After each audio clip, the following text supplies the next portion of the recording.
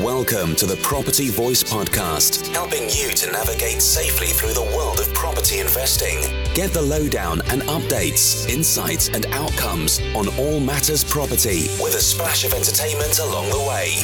The Property Voice, a voice to trust among the crowd. Now, let's get started with your host, Richard Brown. Hello and welcome to another episode of the Property Voice Podcast. My name is Richard Brown, and as always, it's a pleasure to have you join me again on the show today. Well, if you found the show notes or if you found the YouTube channel, you can obviously see that I'm delivering this by video, so it's unscripted. I'm just trying video now, so hopefully you enjoy that. If you're just listening by audio, ignore that comment. It's just irrelevant, obviously. So what I thought I'd do today is cover a couple of points which relate to birds, essentially. So bluebirds and black swans is really what I want to talk about. And I also want to come back and share something of an update from the latest crop of the Property Voice apprentices on the apprentice program, which has recently kicked off. So let's just sort of go into the theme, if you like, which is all about bluebirds and black swans. So first of all, a bit of a definition. So a bluebird is it's a rare event, it's something unusual, but it's a good thing that happens to us, and obviously we'll take it when it comes. We take it when it comes, but there's a couple of lessons, I guess, that come out of that. Come back to that in a minute. And then a black swan is also something of an unexpected event. A black swan event is something that was unforeseen and actually is pretty negative usually as well. So we've got two sides of the same coin, in effect. We both use bird idioms or analogies to describe, so the bluebird or the black swan. So let me just illustrate with a couple of examples. So in terms of bluebirds, a couple of bluebird deals. So these are great deals that come along from time to time. So there's a couple I just want to mention. One was a few years ago. Essentially, I was offered a property which has a value of about £190,000. And I was offered this for about £142,000. It didn't need a lot of work doing, actually. Usually you find, there's quite a lot of work that you need to be done and it needs to get done. And maybe you still make a profit, but it's nothing like that 50 grand, more or less, that I'm talking about there. So in this particular case, I only needed to do a light redecoration and some minor repairs. I think it cost me about £4,000, that sort of order, to get the property back up to standard. And in fact, I duly refinanced out onto a buy-to-let mortgage, was keeping this property, was intended to. And I got the valuation, I think it was either 190 or 195,000 in the end. So it was almost fully recycling my cash. There was some fees involved, some holding costs, some financing charges. So I think pretty much left 10,000 in that deal and had a very good cash flow. And, so around about 10,000 for a property worth 190, 195,000. From memory, the cash flow was certainly about 250, maybe slightly more now, actually. So very decent returning investment. A bluebird, because it doesn't always go that way. That's the point. So yes, you can sometimes get opportunities like that, but often you need to spend a bit more to get the uplift in valuation. Sometimes you just don't get the uplift recognised by a valuer. So even if you did have one like I've just described, perhaps in 6 months' time, you can't really justify uplifting the value sufficiently in a valuer's eyes. So it doesn't necessarily change the fact that the property is maybe worth 190 or 195,000. It just means you've got to convince a valuer that he can see that you've spent, or I say assume he or she can assume that you spent the money to uplift the value, which he can convince the bank to lend you against, and therefore you can pull out a large chunk of your cash. So that's one thing. The second example was another one. I was going to flip this property. I did a refurb on it. I was planning to buy and sell it. Did a fairly substantial refurb, about 25,000 I spent on it. I paid about 75,000 for this particular property up in Yorkshire, and I put it on the market for 125, which is probably the comparables around about 120, 122. I put it on at 125, perhaps thinking I might need to take an offer. But it's the best property in the area, no doubt about it. Spend a lot of money, and it was by far the best property in the area. Lo and behold, first-time buyer came along, offered the asking price, and I duly accepted, of course. Only for their valuer, of course, acting on behalf of their lender, to downvalue it to about 115,000, which was a bit naughty. It should have been probably downvalued to about 120, 122. But there we go. And the point there is, we just had a difference of opinion, essentially. I could substantiate a value in the region of 120 to 125,000, depending on whether you pay a premium for a brand spanking new refurb property. And the valuer could probably argue there was some lesser quality. In fact, they did. There's some lesser quality properties around. Perhaps it could pull it down to the 115,000. Difference of opinion. You win some, you lose some. What I did in the end in that particular case with that flip property is I just decided to keep it. So I put a tenant in, I refinanced it myself. I didn't get the best valuation myself either, because there weren't enough substantiated comps for valuers to hang the hat on. That's the point. But I'll live to fight another day on that one. So I've got decent equity, decent cash flow, and I know I've got a decent asset because I spent a lot of money doing that property up. So perhaps in a couple of years I'll look at it again and we'll decide what we'll do at that point in time. But the first deal in particular was a Bluebird. In fact, the second deal would have been a relative Bluebird as well. Had the first-time buyer been able to get their mortgage in place, would have made us a few extra quid, I suppose, on the deal. But here's the thing about Bluebirds. They're called Bluebirds because they don't happen every day. In fact, the norm is you need to spend more money on the property or you don't get the valuation. So you shouldn't expect them, is my point. And in fact, you should build in plans that you don't always get these Bluebird properties. That's from our point of view as investors.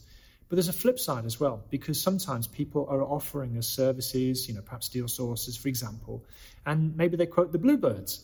The deals that always go swimmingly well with the great returns and, no hassle, yada, yada, yada. So don't always believe, particularly if somebody's got a vested interest in showing you their fantastic deals, that they are always what they seem to be. In fact, I had somebody the other day write to me saying that he was going to you work with a deal sourcer in a part of the country, and they're getting up to 100% return on investment on BRR deals. So the implication being they're pretty much recycling all of their money. And I said, well, why would anybody give you a deal where they get, effectively all your money back? Why don't they just do it themselves? I certainly wouldn't be giving that deal away. I'd be doing it myself. So there's a bit of a question mark there, isn't there? So, I can show an example where, I've done a great deal, but does it actually mean I'm going to give it away to someone else? Not necessarily. So, it's kind of take the Bluebirds when they come, but don't necessarily believe that they're going to happen all of the time. And especially if you hear, what sounds like too good to be true information from people presenting it to you, maybe it is a bit too good to be true. So that's the Bluebird. Then we got the Black Swan. So the Black Swan event is the so-called Black Swan event is an unforeseen event that affects us, and no one can see it coming. An example is a global financial crisis. A Black Swan event came out of nowhere. Nobody could see the banking crisis happening, could they? Well, actually, yes, they could. In fact, there's a book called The Black Swan. I think it's called The Black Swan Event. But basically, which talks about these apparently unforeseen circumstances happen repeatedly. Perhaps there's different actual reasons or triggers that cause them. And if you study any cycles, whether it's economic cycle, property cycle, with alarming regularity, these Black Swan events seem to happen roughly every 15 to 20 years. But nobody saw it coming, and it was always different this time. But they always come. So that's my biggest takeaway, is we don't necessarily know the exact triggers of these so-called Black Swan events, but we can actually predict with a degree of confidence that these sorts of unforeseen events will happen from time to time. And what does it mean? It means that it can have an impact on our business, of course. We can go into recession. We can have property price crashes. All sorts of things can happen. Credit crunches can affect our business. Well, we need to be prepared for those, is really what I'm talking about. So as far as possible, we should go in with, due diligence, with protection. So, don't take everything out of the deal, leave some money on the table. Do have contingency plans in place. Don't be overly greedy. Don't have all your eggs in one basket. And do have, a means of escape, potentially, in the case that should happen. I've talked about it other times on the podcast. There's other resources. By all means, there's the House of Cards, for example, methodology that you can adopt, which can, predict the safety of your portfolio through, say, recessionary times, if I could say it. So write in if you want more information on that, or if you want to talk about economic cycles or bubbles or those sorts of Black Swan events, and I'll be happy to point you in the right direction. But here's the nub. Don't let these Black Swan events be what take you out. And I'm going to just share something very, very, personal to me at the moment. I've had a so-called personal black swan event recently. I'm literally in the midst. I'm going to tell the full story another time, but I'm in the midst of actually a bit of crisis management on a couple of projects where they perhaps haven't been managed. I've allocated the management to a third party, and they perhaps haven't been managed in the right way, and things have started to accumulate and started to see things going off the rails a bit. So I've had to jump in pretty quickly, swiftly, and with a heavy hand to make sure these projects come back on track.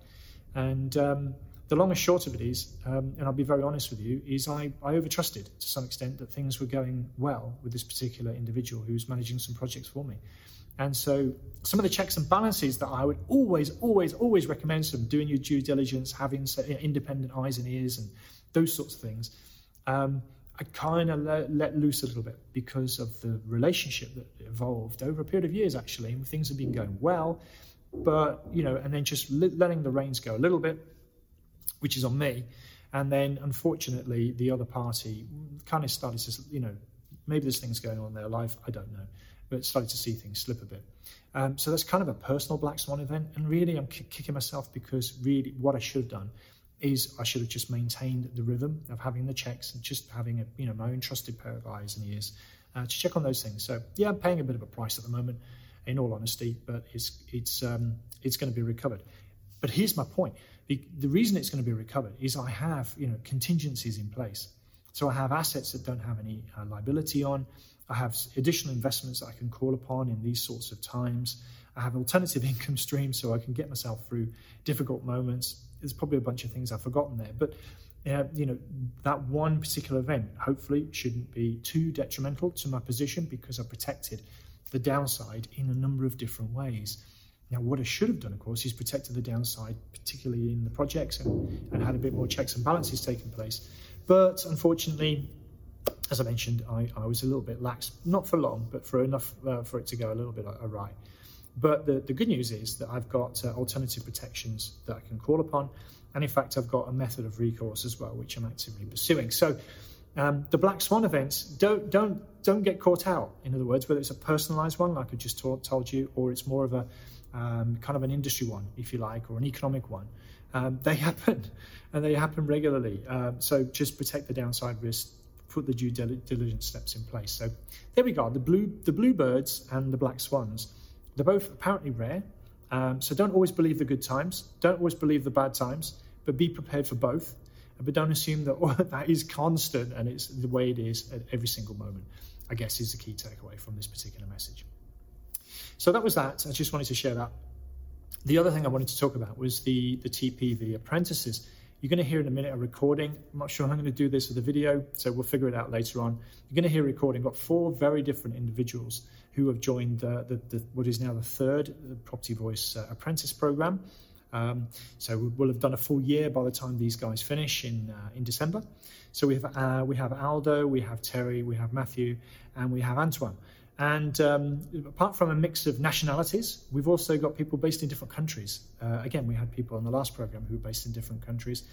And this time we've got different nationalities as well. We've got people with different goals, people who perhaps are looking at long-term investment strategies or passive income streams.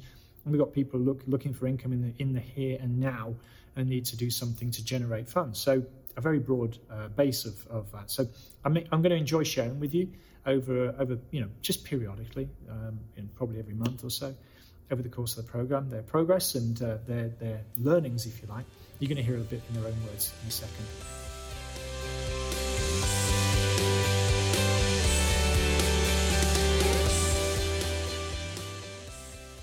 Okay, so here we are. It's the end of the first session in the TPV apprentice program, the third one of which we've been running.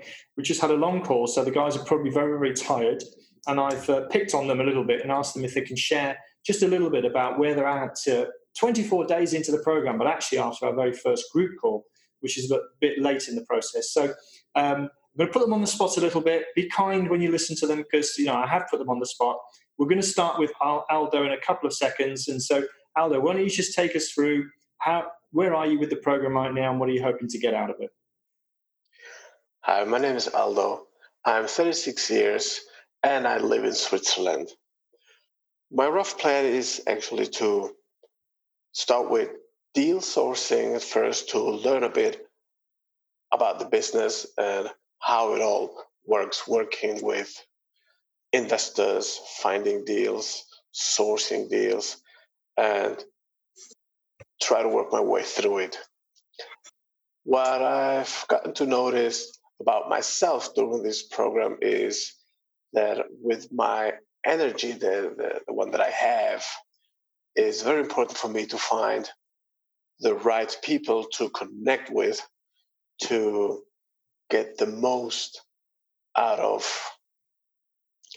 the whole joint venture together. This is something that really got into me, that it's really important to find the right people to connect with, for me especially. That's what I've got so far. Thank you. Thanks, Aldo. That's brilliant. No, that's brilliant. Thank you. Thanks for sharing. And then we'll move straight on. We've got Antoine next. Antoine, welcome. Hi, guys. My name is Antoine. I'm 34. I'm living in London at the moment. I'm traveling for my job all over the world. So my 1 year objective is to make a first investment in the property market in order to start building a portfolio. And my long-term objective is to be able to fully replace my incomes from my job. I'm working in the oil industry, and I just want to have a backup plan if anything collapses in my current job. So that's my long-term objective. Within the program, what I want to achieve is a clear view of the different steps I should follow in order to understand this property market, which is completely unknown for me at the moment. The other objective for the program is to start building a network, getting to know people in the UK, obviously, but in Europe as well, or in other parts of the world if it's necessary.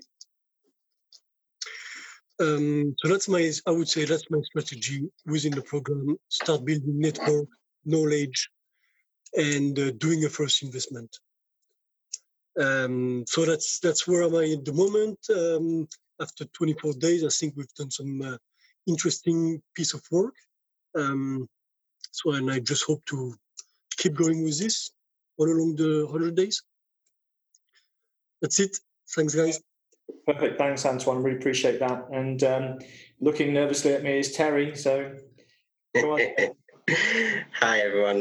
My name's Terry. I'm 43 from Lancashire.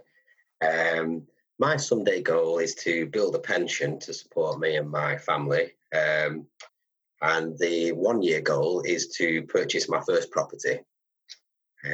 During the 100-day program, I'd like to learn the tools to spot deals that are suitable for my goals, and also build my funds to allow me to grow faster. The breakthrough that I've had with Richard on the program is how to use leverage and propel me and my business towards my goals faster. Nice and succinct. Thanks, Terry. Really appreciate that.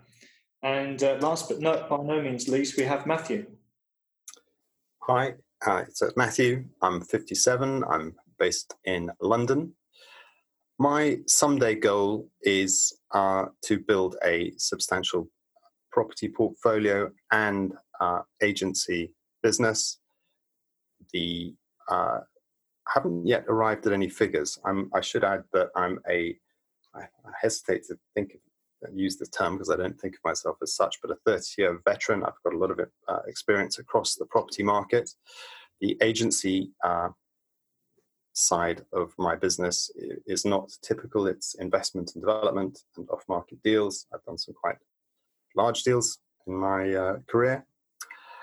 And so I've got, I think, a wide range of options open to me, and Richard and the program is helping me look at my experience, my contacts, and my skill set from a different perspective, which is really reinvigorating my interest in a field that really I'd perhaps gone a bit stale in, I think.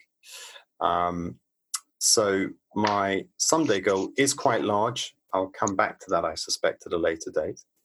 My 1 year goal is to have a business that is functioning, which again is agency, having a pipeline of deals, working and collaborating with good people on that front. It's not always straightforward doing the sort of deals that I do, but so I'm looking forward to building my contacts on that level, even though I've got quite a large black book. So that's one aspect. The other aspect is to be buying and investing as a principal. But again, strategy there. Got some ideas, but let me come back to you on that if I may. My aha or breakthrough moment, there have been several. I would say one is mindset, and I'm not talking airy-fairy stuff or the latest fashionable book. I'm talking about it as very much a three-dimensional living thing that's connected to everyday life, and getting up on a Monday morning and feeling excited about it, through to practical situation dealing with problems. And again, Richard, really helpful there on the perspective side. And also for me, something that I've identified, which I wasn't really able to do on my own before, which is, I think, and I know going to be crucial for me, is systems and back end. And I've now got some fantastic ideas, which hopefully for the next time I report back to you, I'll have started to implement. Fantastic. Thank you, Matthew. Thank you all, actually. Very varied, diverse, different starting points and different end points, but there's a real collection as well, collective spirit here and common values. So I've really enjoyed this first session working with you all. I'm looking forward to working with you over the remainder of the 100 days. And I'm sure the listeners are eager as well to hear how it unfolds over.